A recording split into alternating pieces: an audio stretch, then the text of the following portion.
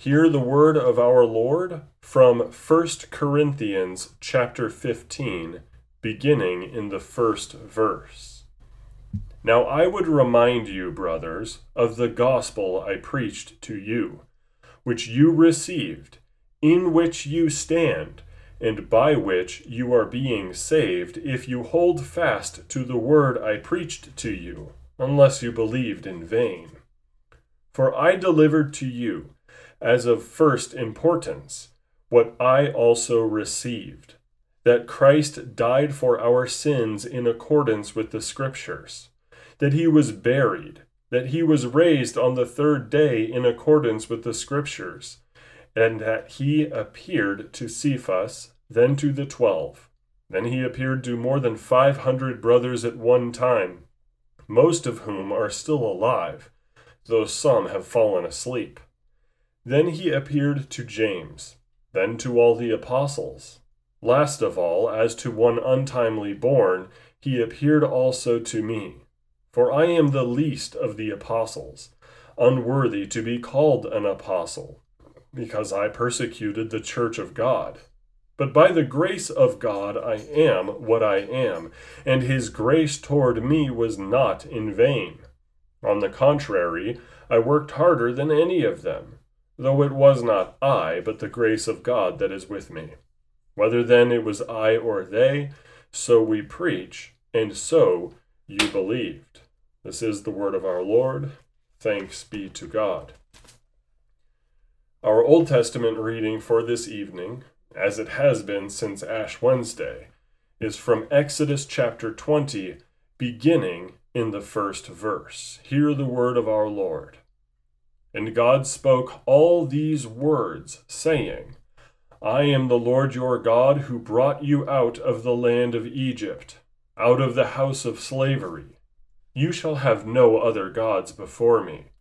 You shall not make for yourself a carved image, or any likeness of anything that is in heaven above, or that is in the earth beneath, or that is in the water under the earth. You shall not bow down to them or serve them, for I, the Lord your God, am a jealous God, visiting the iniquity of the fathers on the children to the third and fourth generation of those who hate me, but showing steadfast love to thousands of those who love me and keep my commandments. You shall not take the name of the Lord your God in vain, for the Lord will not hold him guiltless who takes his name in vain. Remember the Sabbath day, to keep it holy. 6 days you shall labor and do all your work, but the seventh day is a Sabbath to the Lord your God. On it you shall not do any work, you, or your son, or your daughter, your male servant, or your female servant, or your livestock, or the sojourner who is within your gates. For in 6 days the Lord made heaven and earth, the sea and all that is in them, and rested on the seventh day. Therefore the Lord blessed the Sabbath day and made it holy. Honor your father and your mother, that your days may be long in the land that the Lord your God is giving you. You shall not murder. You shall not commit adultery. You shall not steal. You shall not bear false witness against your neighbor.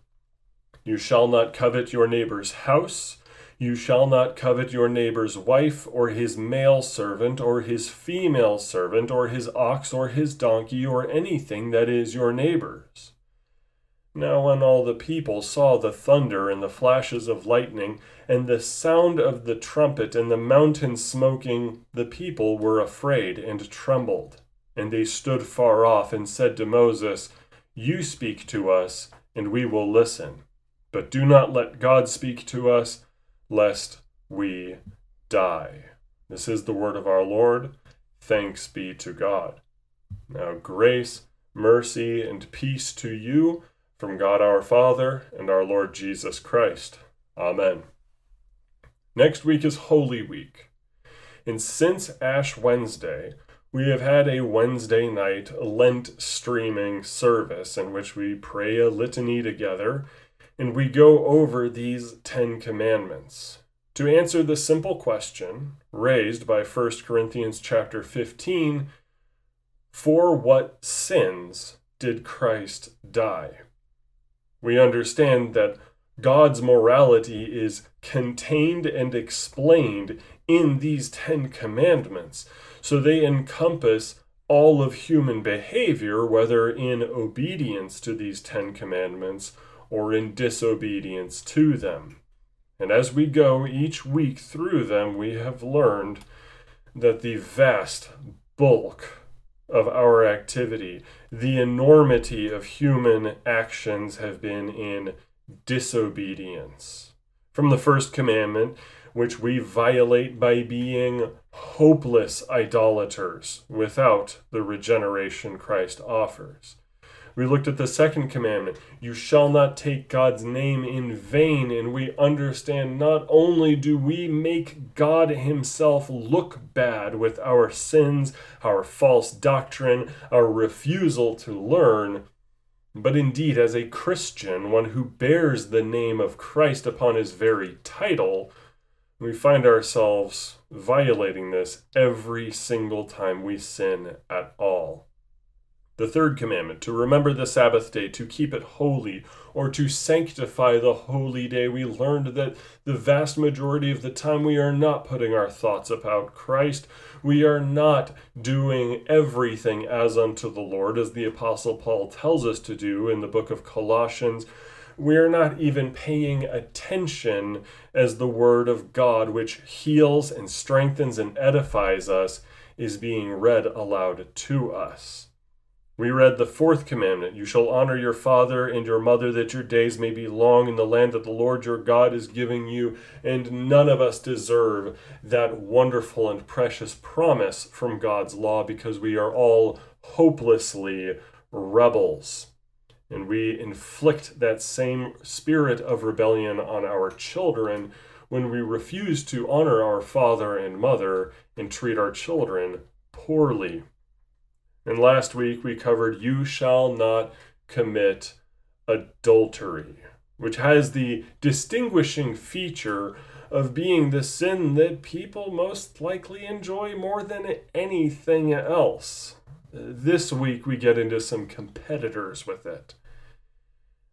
Today we are going to cover 2 commandments that these days are severely closely linked. You shall not steal, and you shall not bear false witness against your neighbor. Now we understand every commandment in the Decalogue has a mirror commandment. You shall not murder equals you shall preserve and promote life. So every time we are neglectful in a matter of safety, we have violated the 5th commandment. You shall not commit adultery. The flip side of that, the mirror commandment, is you shall be faithful unto your spouse and cleave unto them. But when we get to stealing, unfortunately, there is a definitional problem. If I look at stealing as taking that which does not belong to me, I have undersold it. If I look at the mirror commandment, for you shall not steal, as you shall give, you shall be generous, you shall provide to those in need, I have undersold this commandment. For to steal something is not just to wrongfully take that which does not belong to you. Stealing a candy bar is indeed an act of theft, which violates the 7th commandment. If I steal a car, I have indeed stolen. There is no doubt about these things, and we are commanded not to do so. Nobody argues with that. But what happens when we refuse to give that which suddenly belongs to someone else?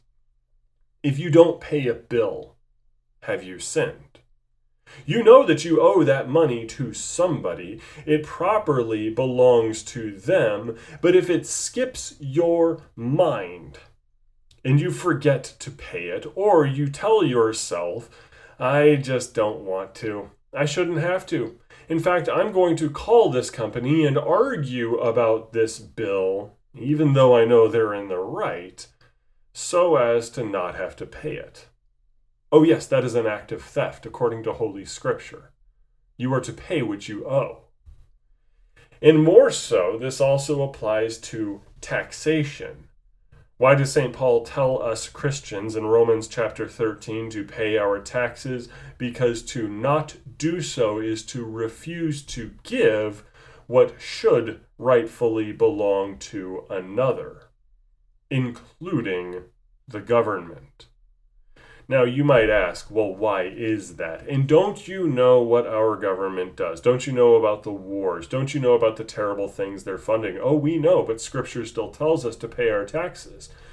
In part because at the very, very backlog of those taxes is funding and benefits that go to your neighbor. How many of us knows somebody that's on food stamps or something equivalent if you're not in the United States of America? If you refuse to pay your taxes, doesn't that mean that you are telling your neighbor, I would rather you did not get that benefit? Because of my personal, self-chosen disagreements with giving them my money. I want to say that it is mine. It is my property. You cannot have it. That makes me a thief in God's eyes. That means that I am preventing the state from doing something that shows love to my neighbor. This happened as far back as Rome, in which our beloved apostle St. Paul tells the Roman church, pay your taxes, because those very taxes also paid for the security of the state so people could live normal lives. Was Rome a godless heathen empire at the time? Absolutely. Was Nero the emperor, who was actively persecuting Christians? 100%. But to say, the government is evil, therefore I shall not pay my taxes, or I would much rather this stay in my pockets than their pockets because I know best what to do with it, is to say, I want my neighbor to be less safe, to starve, and to potentially lose the very house that they live in. That is theft. Refusal to give what you ought to is theft. It is a sin of omission rather than commission. Whereas there is an active committing of stealing where we take what does not belong to us. Truly. But if we neglect to give what we ought, what we are required to give, we are thieves. Now, at the same time, if we should wish to see something taken from our neighbor, why, that too is something of an act of theft, but it does not belong to the 7th commandment. It belongs to the 8th. You shall not bear false witness against your neighbor. Now, we have hopefully read Dr. Martin Luther's explanation of the 8th commandment, in which he tells us that instead of spreading rumors, instead of throwing accusations, and instead of besmirching the good name of our neighbor, we help our neighbor to maintain his good name by trying to put the best construction on things, so long as we do not sacrifice the truth in our efforts to do so. And we also understand the in-befores. Whereas a sin is public, it is perfectly fine to publicly speak about it, but whereas the thing is unknown, we do not go about running our mouths as a gossip or as a slanderer. But here is the problem. Something has developed in recent years. It's not a new formulation of this commandment. It is not a new way to disobey it. It is actually a very old one, going all the way back to the times of the Old Testament. It is bearing false witness in the legal sense, or in the societal sense, a civic fashion of bearing false witness. King Ahab wanted a garden. He offered money for the garden, but the owner of the garden did not want to give it to him. So Jezebel, Ahab's wife, concocted a plan to have paid false witnesses in front of all of Israel accuse the man who owned the garden of blaspheming God and sinning so gravely that he must be stoned to death. And so it happened. At the Garden of Gethsemane, our Lord Christ was taken away from the apostles, who scattered immediately. And then he was taken before the high priests and the elders of Judea, and all of the priests.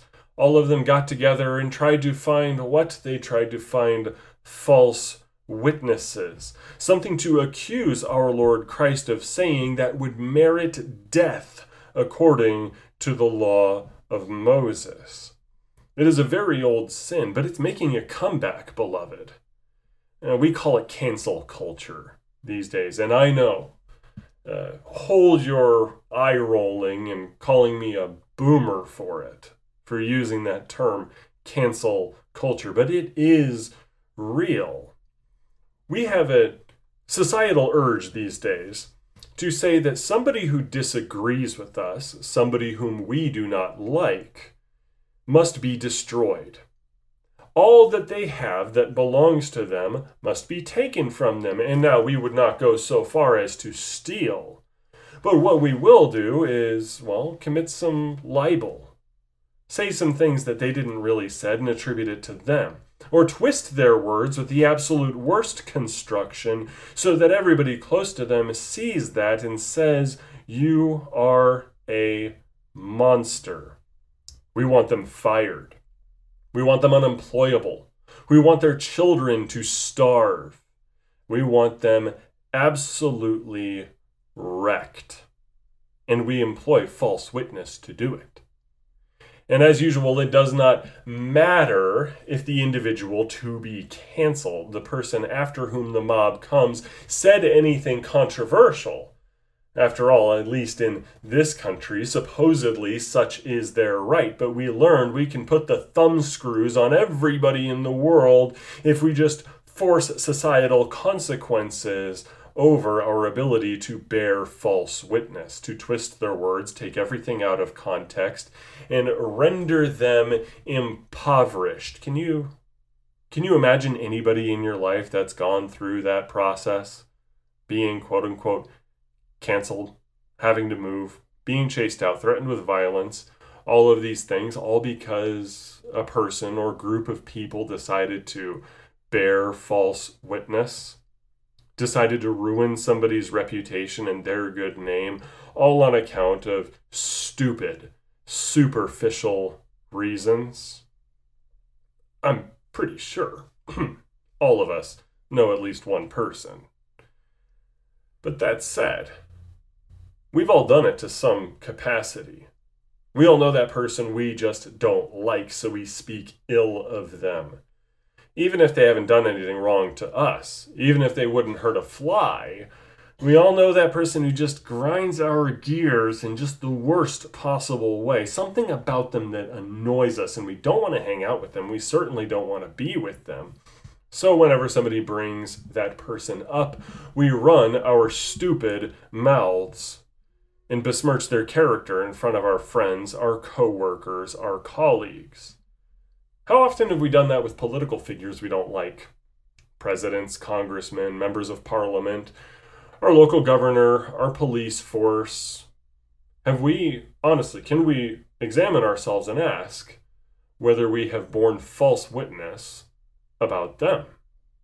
This is directly these days tied to the seventh commandment, you shall not steal. Because the ultimate desire is to take something from them. Not that you could have it. Oh no, you don't have to have that person's good reputation. No, you simply want their good reputation taken away from them and a whole lot of their physical possessions as a corollary. A nice little addition, the icing on top of the sin cake. We have decided as a society that that's what we're about. We've decided that this makes us good people, because virtue signaling oftentimes is bearing false witness as well. We want to feel like we're good, righteous people by condemning others. And we can say all that we want that the others engaged in this are good, righteous people for doing the same thing. But we are bearing false witness about them just in a positive light, making their character good. But our society engages in the same thing. Raise your hand if you believe that all the history that you were taught in school was mostly lies. Oh, I'm sure of it.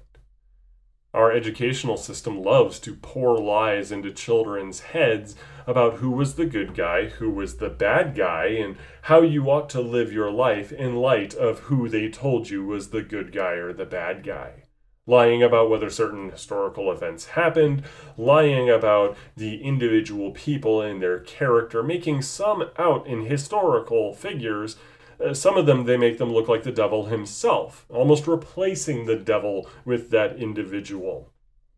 To the point now where I can say pretty firmly that all of Western society right now is built on a foundation of false witness.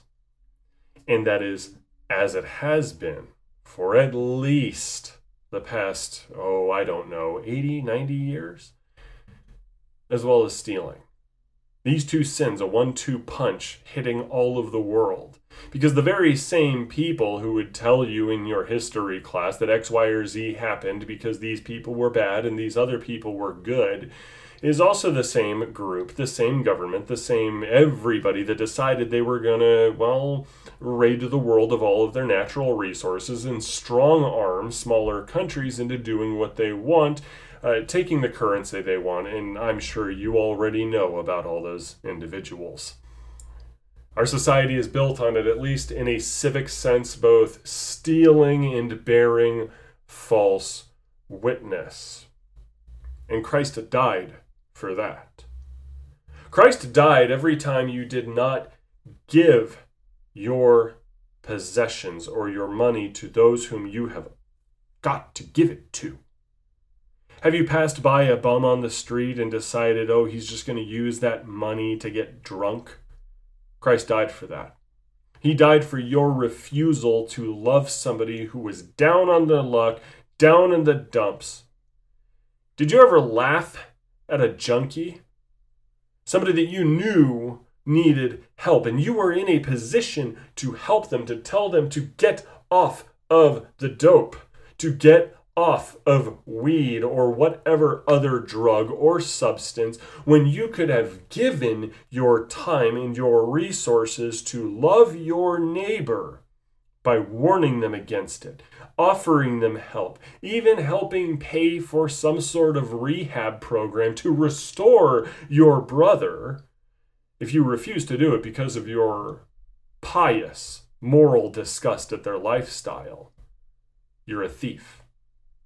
If you refused to give taxes when they were due, you are a thief. Same thing with any other bill. All those people crying out that student loans are so evil and they should all be forgiven. I agree with them. But until such a time as the state tells them and tells the banks and all the lenders, this debt is no more, we are having a jubilee. If somebody says, this was unjust, therefore I'm not going to pay it, they are a thief. And should they then decide, I'm going to attach myself to a social cause and destroy people's lives for sport on account of my ability to twist their words, yes, you're bearing false witness. If you engage in society's love for lies, if you support that which you know is false about our histories, about our conflicts, about who was the good guy and who was the bad guy, you are bearing false witness. You are an accomplice to an entire system of theft and false witness. Oh yes, every collaborator in these current systems is both a thief and a false witness. Every single one of them. And our Lord Christ died for it. They nailed him to a cross. Can you imagine how much blood would be shed on that day in which the crucifixion happened if a single drop was shed to the ground for each and every lie you told. For each and every time you thought you got one over on someone. Maybe you participated in a little bit of fraud. Maybe you thought it was okay if nobody saw you taking what you took, or taking the benefits of another that they should have had. Christ saw it. And if there was a drop of blood for every single time, even just this year, people engaged in this, the world would have been drowned again. We would have had to see another ark, a second Noah, for the absolute worldwide flood of blood shed from our Lord Christ, dripping from his hands for your deceit, for my false witness, for my refusal to give. Confession time. I'm guilty of this. No pastor is immune to sin. We had a medical bill. My son fell on the ground, broke a small bone. We had to go to the doctor's office, get him patched up. We had to move. And of course, eventually the bill for that, we saw it. It was a lot of money. And I merely did not pay. I didn't think that I had the money, and I did not want to go into debt to pay off the hospital bill for it. I sinfully ignored it. Which means that during those months, as much as I wasn't aware of it till I started really thinking about it, there were nurses that may have been furloughed, and I contributed to that. There was equipment that was life-saving that I could have helped pay for by paying what I owed, but there is a very real possibility that my negligence to give what I ought to have given to that hospital network could have led to somebody dying or being severely injured. Such is the blackness of my sin that I confess before you now. Now, upon realizing that, I paid that bill today. Meditating upon the seventh commandment will do that to you. I wholeheartedly repent of that sin, knowing that I hurt people for my refusal to do it. For me thinking it was okay to make them wait a grand total of 12 months. Actually, 13 months by now. That they really could have used that. Whatever people say about pandemic this or that, hospitals are understaffed and under-equipped. Christ died for my negligent infliction of suffering on a hospital, on a nurse, on patients. And Lord knows I deserve for that sin every single malady that belonged to those people. Everything they suffered on account of me, I deserve that suffering, but Christ died for me. That he can say, I have died for this man. He does not any longer deserve the punishment which was merited by his actions. And so every time any of us runs our mouth, anytime any of us refuses to give or gives too little or takes something which does not belong to us, Christ has died for you to remove the punishment that cascades all throughout the world.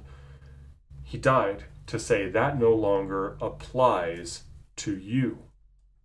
So that it is no longer justice if somebody steals from you.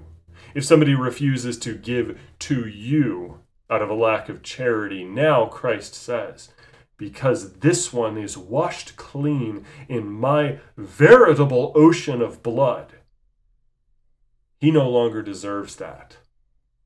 I love him, and he is counted innocent before the Father on account of my death for him. Moving forward, next week is Holy Week.